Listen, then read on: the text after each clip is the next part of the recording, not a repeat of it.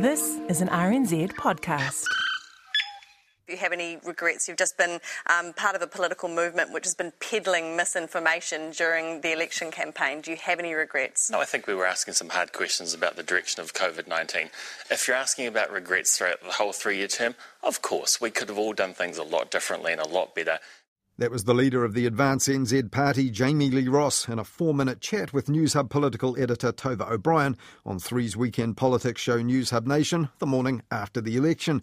And that ended up going viral online because big names in the media overseas really enjoyed her confrontational and at times dismissive approach to a politician accused of capitalising on COVID-19 uncertainty.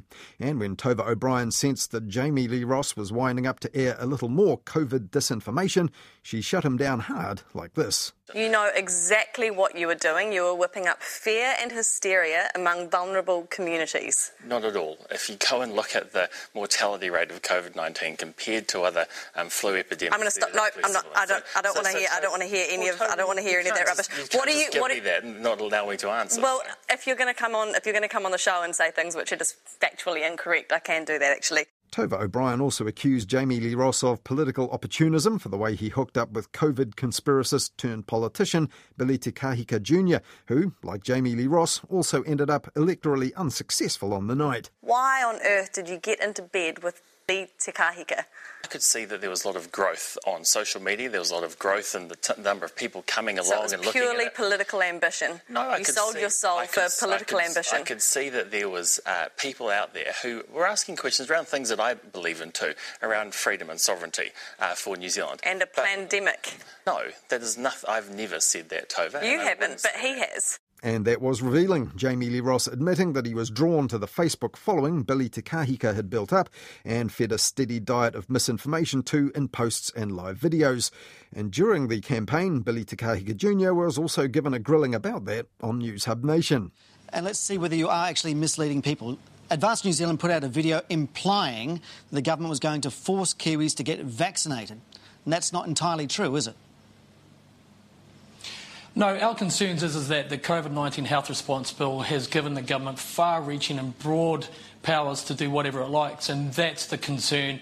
The video that we posted in the words of the Minister herself, and they can't be argued with. But you edited those words out of context. The bill that you're worried about is a framework for responding to COVID-19. It doesn't specify vaccination. Your video says New Zealanders are going to be forced to be vaccinated.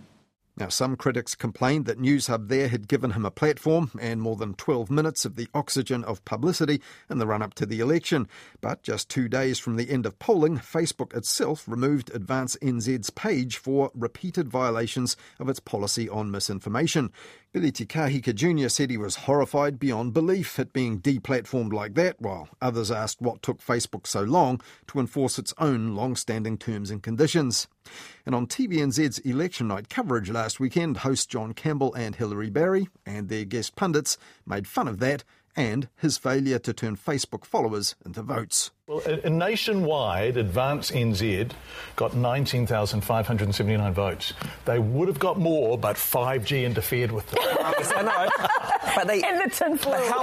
how much did we in the media talk about them? How much media did we give them? I'm not giving you a mea culpa. We didn't cover them once. Look, they can commiserate on their Facebook page. Oh, no, they can't. Have you been drinking, Hilary Barry? No, coffee. Can I have some, please? Not to be too smug about it, but they are cynical, opportunistic narcissists, and this is absolutely what they deserve. However, Advance NZ secured more than 20,000 votes in the end, and they'll get some more when the special votes are tallied. Quite an achievement for a new political party. The ACT Party in 2017 got just over 13,000 party votes, and that was its 8th election campaign. Now it's got 10 MPs out of 120 in the House. So a lot can change in 3 years. Now, 3 years ago, worries about the political impact of online misinformation were only beginning to emerge here as people tried to make sense of the role it had played in the UK's Brexit vote and the 2016 US election won by Donald Trump.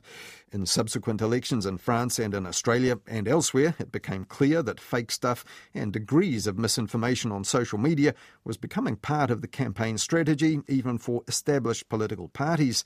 And at the start of this election year, Labour Party leader Jacinda Ardern cited all this when she pledged and pleaded for a clean campaign in 2020. But political parties here, including her own, had to be prompted into signing up for the Facebook transparency tool, which reveals just how much parties spend on specific online ads, as well as how often, and which online users they're targeting with those ads. In the end, Labour, the Greens and ACT signed up before Facebook made it compulsory in mid-June. So, did all that then keep the scourge of fake news and misinformation at bay in this election campaign? Well, during the 2017 campaign, the Advertising Standards Authority received only 16 complaints about advertising with false content. But 10 days to go before the end of the 2020 election, newsroom.co.nz reported it had already received 80, and even some of those online ads were circulating after they'd been deemed misleading by the regulator, including Advance NZ ads making the claim about COVID death rates that Tova O'Brien had refused to allow Jamie Lee Ross to repeat in that morning after interview last Sunday. So, now that it's all over, is all this really significant?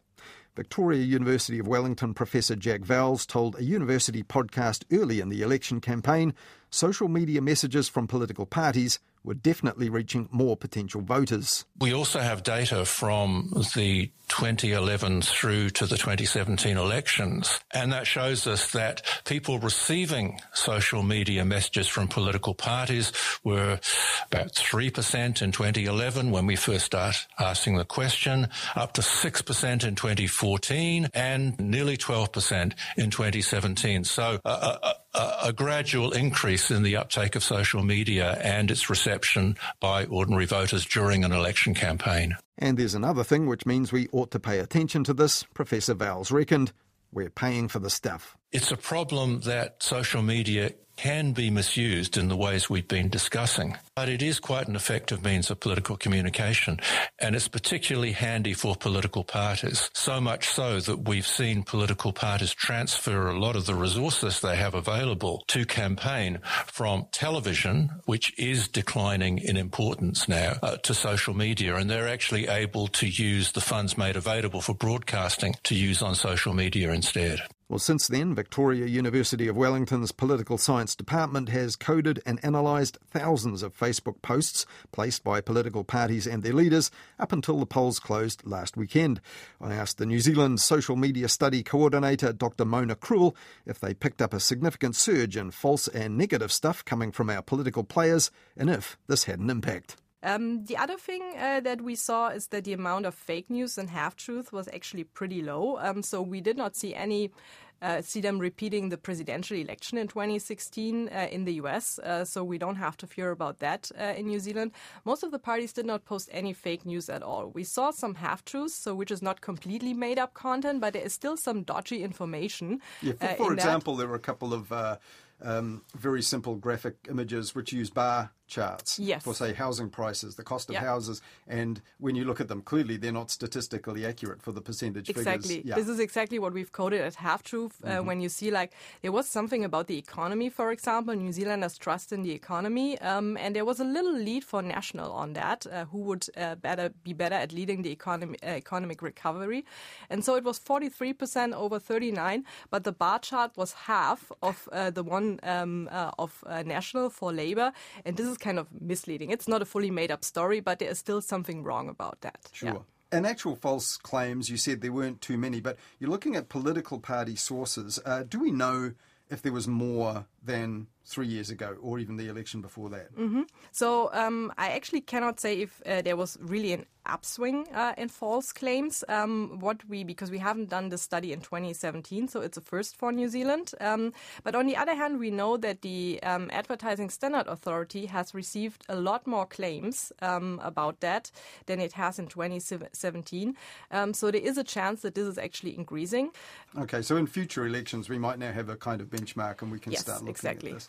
Well, as we heard earlier, in the election night, a lot of focus, people actually saying maybe we worried too much about Advance NZ, Billy Te Kahika Jr. and his followers and their online misinformation. Turned out they didn't, end up affecting the outcome of the election at all, but they do have support. But were they by some distance, the worst offenders in terms of this fake news and half-truths that you spoke about? Mm-hmm. Yeah, so the media was actually right. So they have observed that correctly. It shows, we see that quantitatively as well. So they were the worst offenders. So for Advance New Zealand, we had half-truth coded around 31% of their campaign communication, fake news 6%. Billy TK was lower, but that is not surprising because the parties, so very often the leaders of the parties let the parties take the blame for that because it's a collective actor. You cannot that easily point the finger on someone in the party if the party is posting it and not the leader. The other party that was doing that a lot was actually the New Conservatives. There we have half-truth around 16% and fake news 3.7%. But I think actually that Facebook investigated Advance New Zealand was right because lots of our data shows that most of their misinformation was around COVID-19. And if this becomes widespread, that would actually be life-threatening. So they picked them up for the right reason. But we should also not forget Judith Collins has had one little incident on fake news as well. She had that kind of selectively edited snippet from the TV debate where Jacinda Ardern made a comment about farmers, and it was edited in a way that it made Jacinda say something that she actually hadn't said. So this is something that we also coded as fake news, but it was a single Was that her incident. or the party? That was her, actually. That was her site, her Facebook page. Yeah, there was a comment about farmers being from a world of the past when she was talking about the attitude towards farmers, the public attitude of hostility she thinks was something. Yeah, that's right. This is where the media comes in, right? We've seen fact-checking initiatives, for example, Stuff the Whole Truth. They put senior journalists on that. They pick an issue, look at a claim that had been made that was newsworthy and decide whether they thought it was justified or not. The Australian news agency AAP, for example, was doing fact checks which were then picked up by New Zealand media and websites where they would do a fairly thorough look at one particular issue and a claim made and decide whether they thought it was fair or not. Do you think, from what you've been able to analyse, that this is actually effective? And if the media picks it out, there'll be a big enough audience that if half-truths are taking off on social media, there's a fair chance that members of the public will find out that actually what they were being fed was not particularly accurate? So I think it's very welcome if the media does that. It means they're actually fulfilling their role as a watchdog. And I also believe that in a political system such as New Zealand, you can still be very effective with that. First of all, because New Zealand is a small country, so media and politics are very close to each other. And if politicians, they will get wind of that they are fact-checked by the media very soon. And they might fear a reputational damage, so they won't do it. And so there is a chance that this has an effect, more on the major parties than it actually has on the minor parties. A party like Advance New Zealand, they might not care about that. They might even turn that around strategically and say, like, these are the media elites, they are fighting us. We are the only ones who are still telling the truth and dare to say something and dare to speak up. In contrast to the others. And so they would kind of turn this attack against them as an evidence of their campaign against the elites. Yeah, so if the people have low trust in media and in politicians and politics, as some surveys show, then for them this actually enhances their credibility. Yes.